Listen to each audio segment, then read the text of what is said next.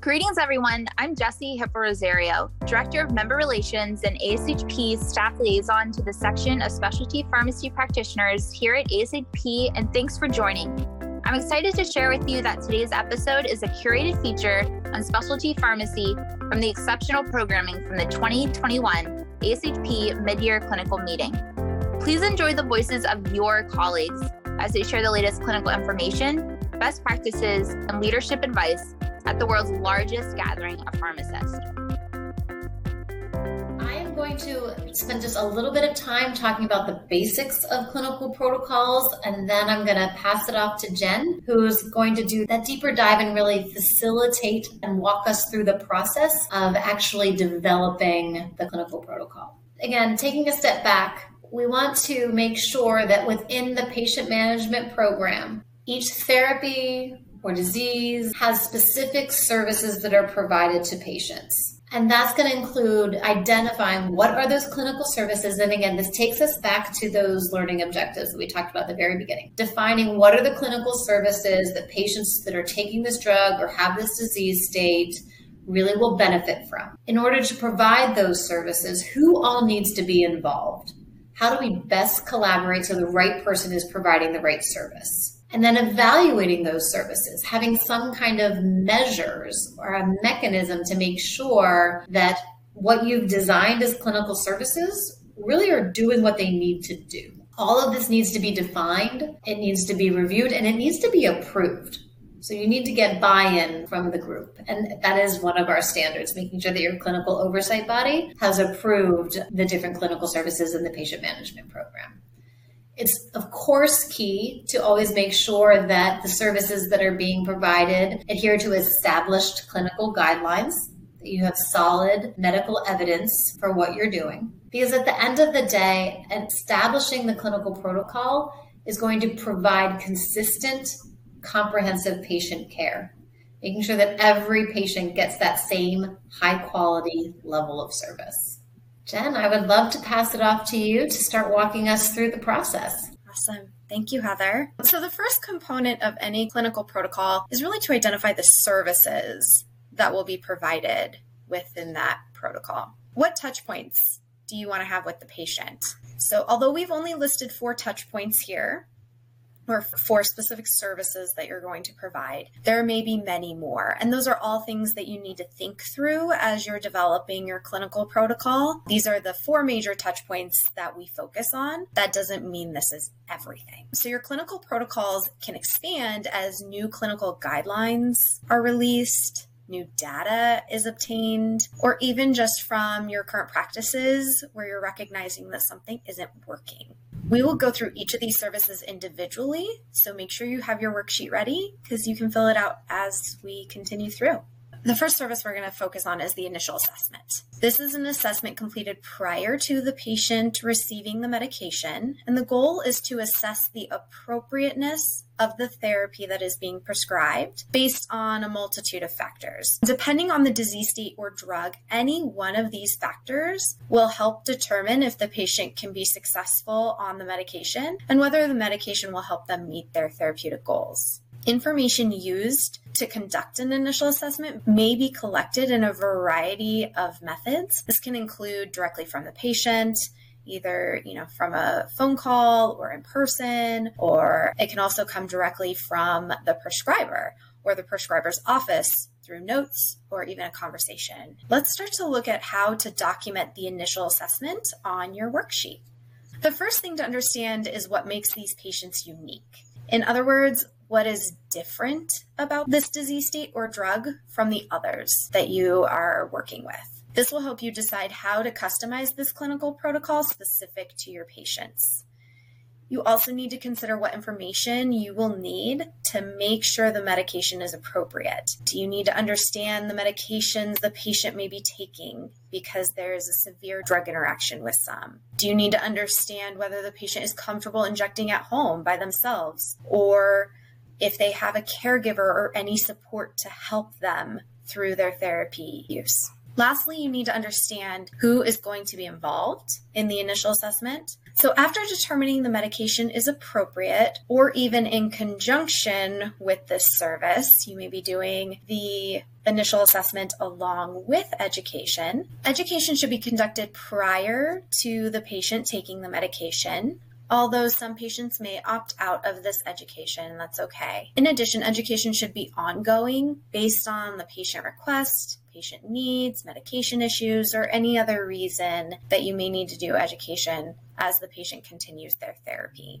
When educating the patient initially and ongoing, patient preference may drive this interaction. So the patient may prefer to read a leaflet, others may want a verbal conversation, some patients may want the medication in hand while you're actually talking to them about it so they can relate it back to the medication and how it looks and what they're supposed to do. The goal is to help the patient understand the nuances of the medication and overall health safety. Think about the initial education touch point with a patient. Ongoing education can be considered as needed, but we're really focused on the initial education. So again, we start with the question, what makes patients unique? Consider the population here. Is this a primarily pediatric population? Do you need to consider if caregiver education is required? Do most patients in this population desire a specific communication method? Also consider what information do you need to tell the patient about this disease state and or drug. There are basic medication education points every pharmacist hits on: adverse drug events, contraindications, how to take the medication, etc. What are the extra things you want to make sure the patient is aware of? And what else is important? Lastly, again, consider the care team collaboration and involvement here on a high level, and we'll continue through to collaboration in a little bit. After the initial assessment and education touch points, reassessments are completed throughout therapy to ensure continued appropriateness and safety. So again, these are not the only touch points that may occur. You may have other touch points outside of reassessments that you have with your patients continuously throughout their therapy. Based on the medication and disease state, how often is the patient contacted? And that may vary. That's something you have to consider as you're developing your clinical protocol. So the reassessment can align with fills. It could align with other key touch points within a treatment timeline. Think about labs. Is there a certain lab that is continuous throughout, or a certain test that a patient needs to have throughout therapy? And maybe touch points need to be developed around those interactions. Sometimes we'll see as a patient starts therapy, maybe you have reassessments every month for a period of time, but as they are ongoing with their therapy, they don't need touch points as often. And often we'll see clinical protocols developed with that sort of pattern of frequency as well. So the goal here is really to touch base with the patient often enough to ensure you remain confident the medication continues to be appropriate and safe. So moving into the worksheet, consider some of the questions you may need to have answered to ensure appropriateness and safety. This could be around adverse drug events, compliance, changes to health or medication, or even whether the goals of therapy are being achieved. So we're going to start with what makes these patients unique again. This is going to be the first thing you want to consider for every service. What does this patient population need? So what about patients with this disease state or drug taking this medication do you want to consider when developing your reassessment plan? What is their preferred method of communication? Do they have the medication administered in the provider's office and the provider asks them questions?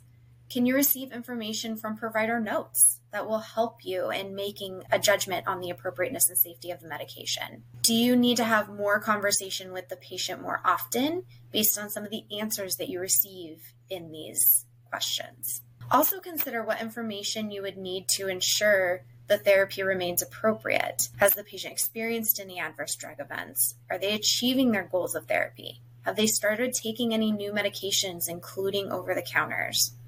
What other factors would you need to consider to make sure the patient continues to succeed on therapy? So once again, jot down a couple of things here, and you can continue to work through collaboration, making some notes. The last service we're going to focus on today is clinical interventions. These are an important part of taking care of the patient. There's certain events that are more likely to arise with a particular disease state or drug that you need to consider and have a process for intervening. Of course, there are going to be things that arise that you couldn't consider. There are going to always be cases that are unique and that are special. The goal here is really to get to a place where you have covered a majority of the issues that can occur with these drugs and how you're going to handle that. Documenting the interventions a clinician is making really demonstrates the value of having a pharmacist involved in treatment.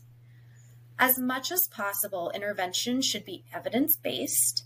For example, if the patient experiences a severe adverse drug reaction, the interventions usually involve stopping the medication, and this typically comes from the manufacturer themselves or the clinical guidelines. In addition, you may be recommending a different treatment plan. Again, you're going to go back to the guidelines and really decide what the next course of treatment should be before you make that recommendation. I like that you have here, Jen, where we're talking about documenting is so important, especially when there is a need for a clinical intervention, because that means something at least somewhat significant has happened in this patient's therapy. I think it's important because that does support the value of pharmacists. I think it's also just so key because, again, collaboration is one of the things that we're really emphasizing here, and documenting that patient's need for an intervention, the incident, whatever the experience, the adverse effect, whatever it is that happened is so important to make sure that everyone who is providing care, everyone who's part of the care team has access to that. All right, so thinking through clinical interventions, we're going to start with the uniqueness of patients again. So what type of patients may experience an issue over another in this disease state? So this is when you're going to start looking at the individual patient populations within the disease state itself or the patients receiving this drug to really help you identify what clinical interventions may come up. Based on the patient's demographics, what interventions may work better for one patient over another. That may help you define your strategies as you move forward. Also consider the triggers for an intervention within a particular disease state or with a particular treatment. What information would you need to have to understand the type of intervention to make? Now that we've covered 4 of the services that you are going to include within your clinical protocol, and you've started thinking through that process of how you're going to manage your patient's care through their treatment, you also want to talk about collaboration and start to consider that. Care team collaboration is essential to having a thorough clinical protocol that ensures safe and appropriate medication use without burdening the patient too much. There are 3 major questions we want to start with when we talk about care teams and collaboration. Where are services provided? So think about some of the services, a lot of the services that are under your control are happening within the pharmacy. Some of them may be within a clinic. There may be other places where services are taking place. This could be a long-term care facility. It could be the patient's home with a nursing staff. You could be talking to patients in multiple different areas, and you really want to understand where are they getting their services. And then you want to also consider what role can each person within the care team have. And think through, pharmacists and nurses, the provider, non-clinicians, and external resources. So, a lot of your clinicians are going to be responsible for the clinical assessments and making sure that the therapy remains appropriate and safe for the patient, but you may be able to use non-clinicians in a way to still interact with the patient and gather data or build relationships. Your external resources may be disease state specific therapy groups, or it could be your local community if you're talking about social determinants of health and how you're going to handle issues that arise with that.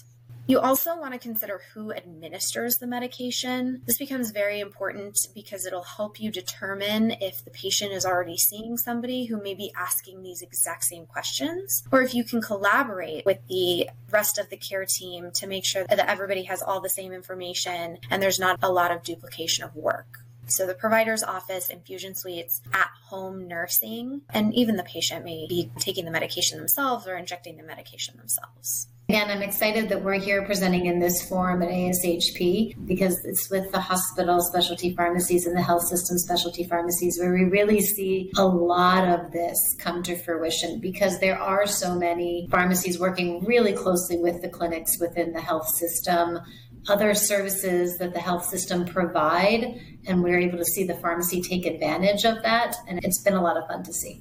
Definitely, which actually leads me to my next slide on documentation. So for each step of the clinical protocol, you really want to document who is providing the service and where the service is being provided. So as you go back and look at the worksheet for each of the services listed, continue to fill in the bottom box discussing care team collaboration. Some of the considerations that you'll want to look at are the time required for both the organization and the patient for each of those services. It becomes pretty cumbersome if you're spending a lot of time and resources and the patient is required to spend a lot of time continuously and consistently throughout their therapy when they feel the therapy is working. And then talk about how many people are needed to ensure all patients are cared for as outlined in the clinical protocol. Make sure you're doing the assessment on how many people do you need to really effectively implement your clinical protocol. One of the factors in helping you with resources is considering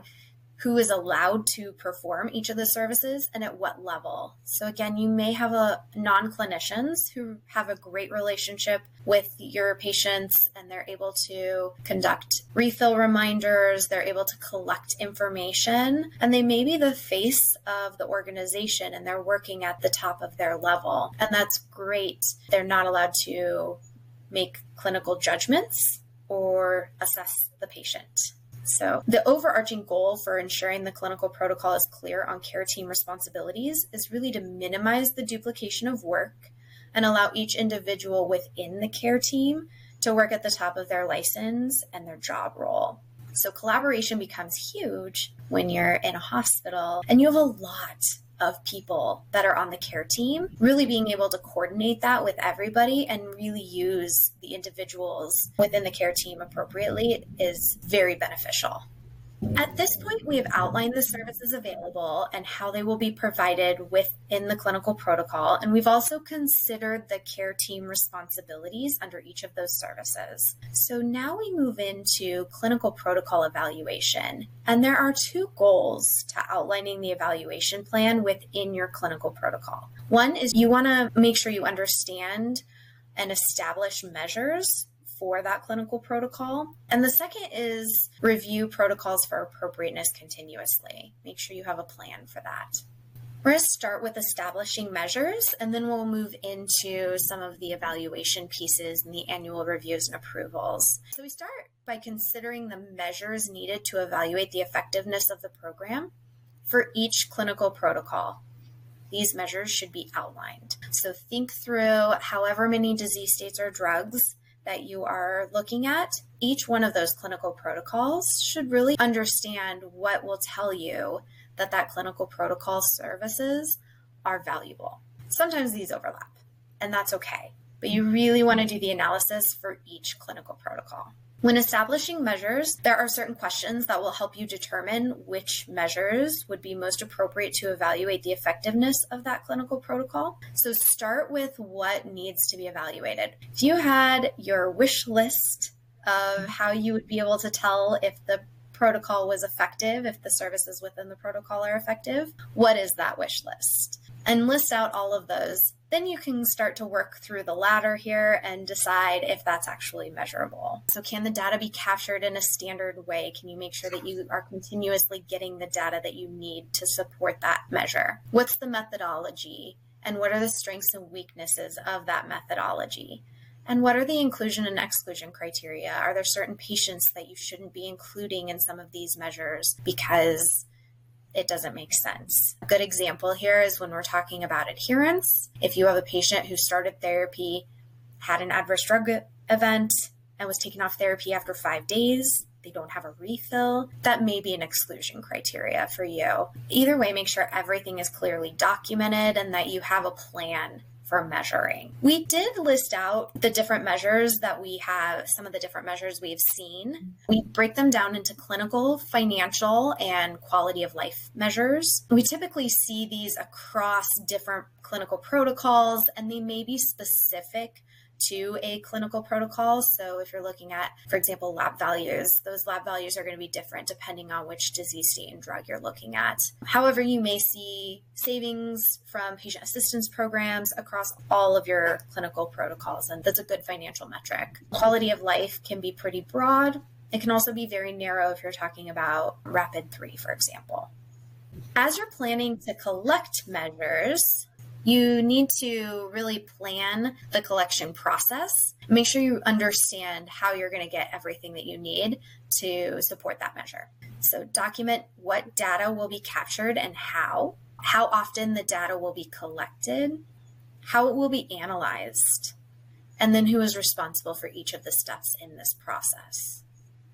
This will help get you to a place within your clinical protocol where you know what you're measuring and how you're going to do that. And then it becomes about implementation. So sharing the clinical protocol evaluation, you want to really make sure that you understand when you create your evaluation who you're going to share it with and who in your team as well as externally is important for them to receive this information. Internally, you're really looking to improve clinical protocol processes and measures. That's the intent of sharing that internally. Externally may be a contract requirement, or it may be used to demonstrate your organization's value. And either way, the evaluation should be shared with current or prospective clients, payers. It should include the measures of the clinical protocol, all of the methodology, the strengths and weaknesses, as well as your inclusion and exclusion criteria, so they really know how you got to the measure that you got to and they're confident that your numbers are accurate. It may also include projected measures if this is something that your organization is able to do. It may help payers understand what it would look like with their data and what your program could do with their data. And Jen, I think that this is, so important because who are the results of the measures going to be shared with? That's why we had several slides about thinking through the process of the measures. And we understand that measures aren't always easy because you don't always have access to the data you want to have access to. So it can be hard, but the more thought that is given to what you're going to evaluate, what you might be able to evaluate as you're developing the protocol, the better off you're going to be when you're at this point and need to say, hey, we're doing this. And clinical protocols and the patient management services are a lot of work. It's a significant level of effort. So you really want to make sure that you can demonstrate why it's so important that you are providing these services, both internally and externally, for sure. So the last thing that we really want to make sure you have planned out within your clinical protocols, and this does align with evaluation, is the review and approval of your clinical protocols.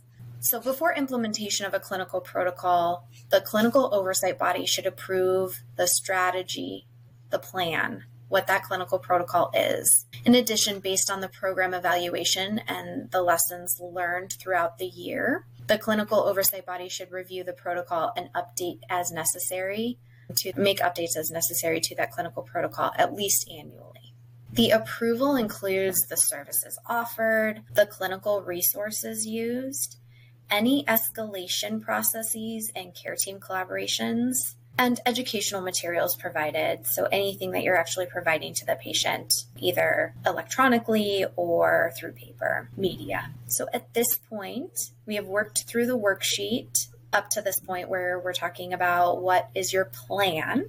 Next, Heather is going to take us through implementation of the protocol and what we should be thinking about for that. So Heather? Thank you so much, Jen. And certainly a lot of work and a lot of things to consider, which is exactly why we created the worksheet as that place to jot down the ideas, to brainstorm with your teams, bring in other care team members to ask them what they think is important, and just provide a framework to think through that process. And at the end of the worksheet, you're also going to see an implementation checklist, which is exactly what it sounds like. It's just things to make sure that you have checked off before you've actually implemented the protocol. Because, again, as we've talked through all of these considerations, all of this work that can go into creating the protocol, but then how do you actually make it happen?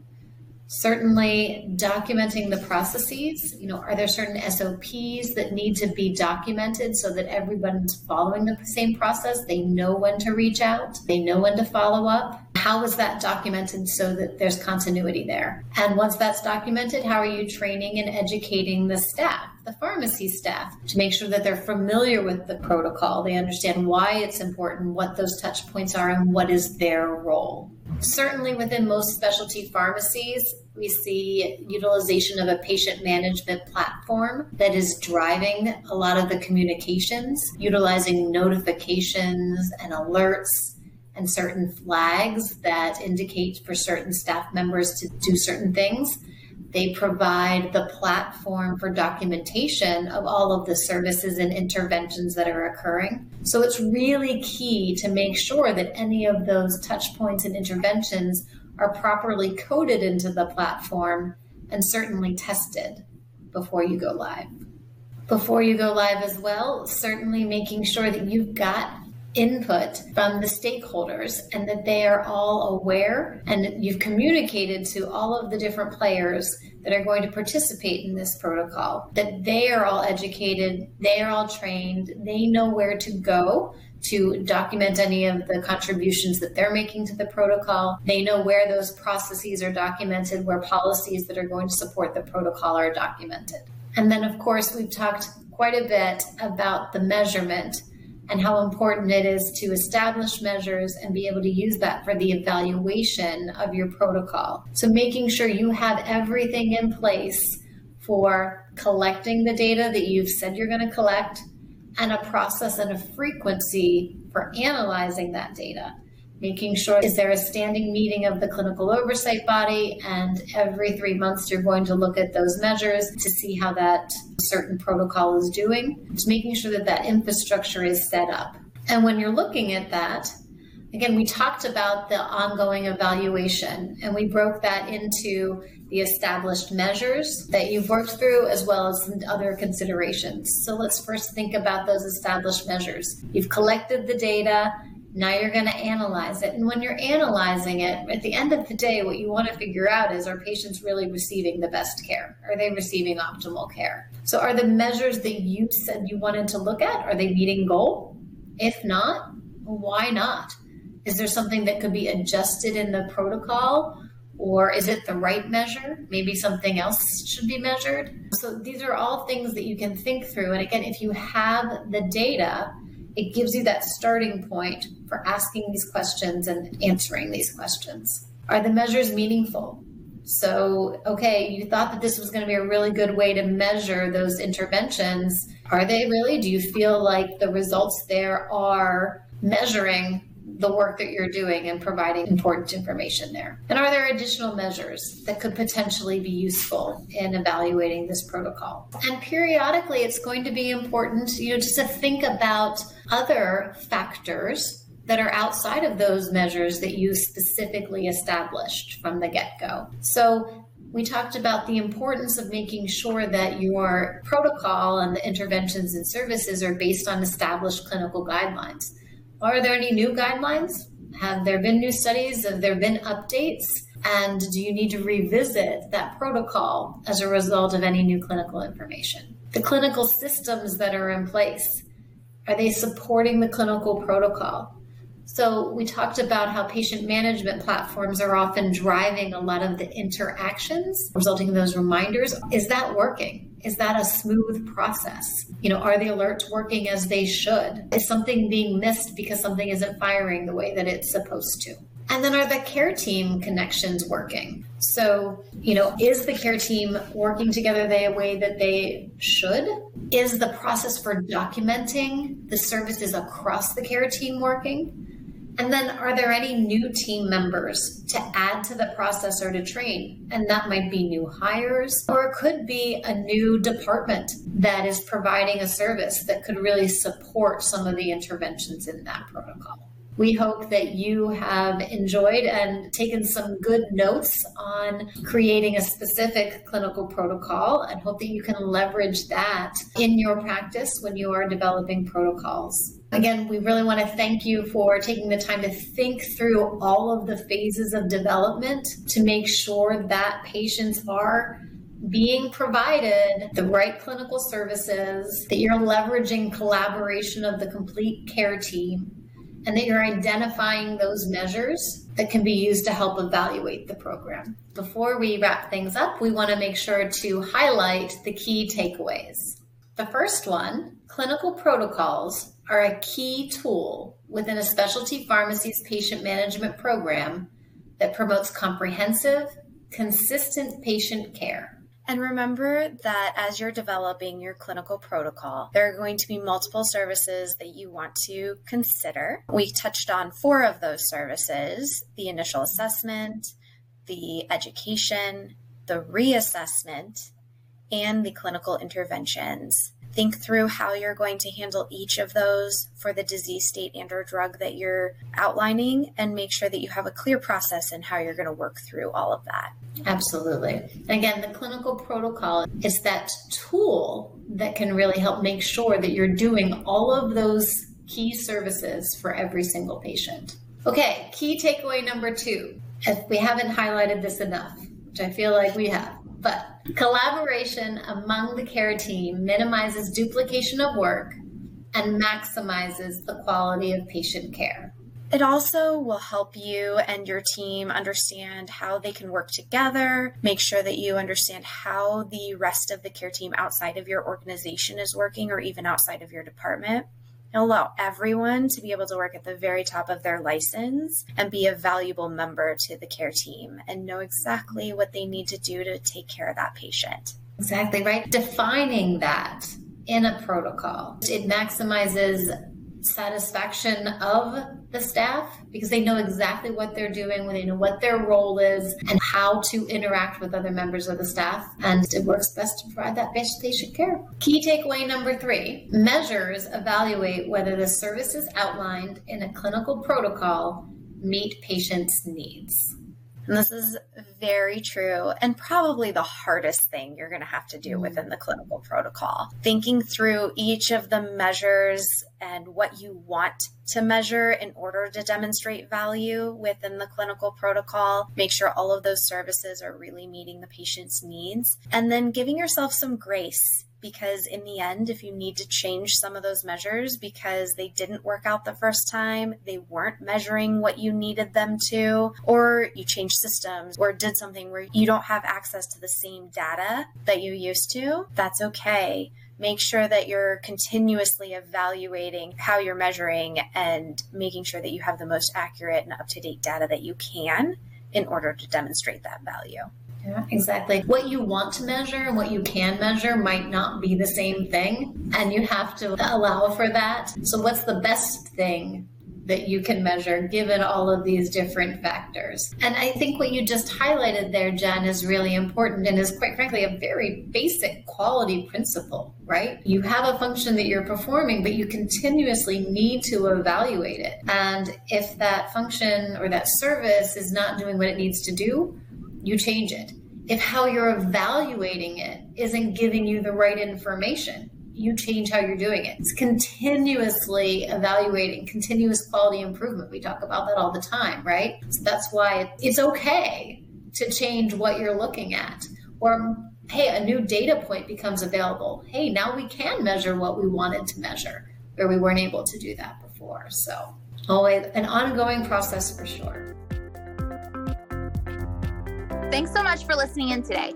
Be sure to follow us at ASHP Official wherever you listen to podcasts. Then check back soon to hear more featurettes from the 2021 ASHP Mid-Year Clinical Meeting. Until then, this is Jessie Hipple-Rosario from ASHP Official, and thank you for listening in.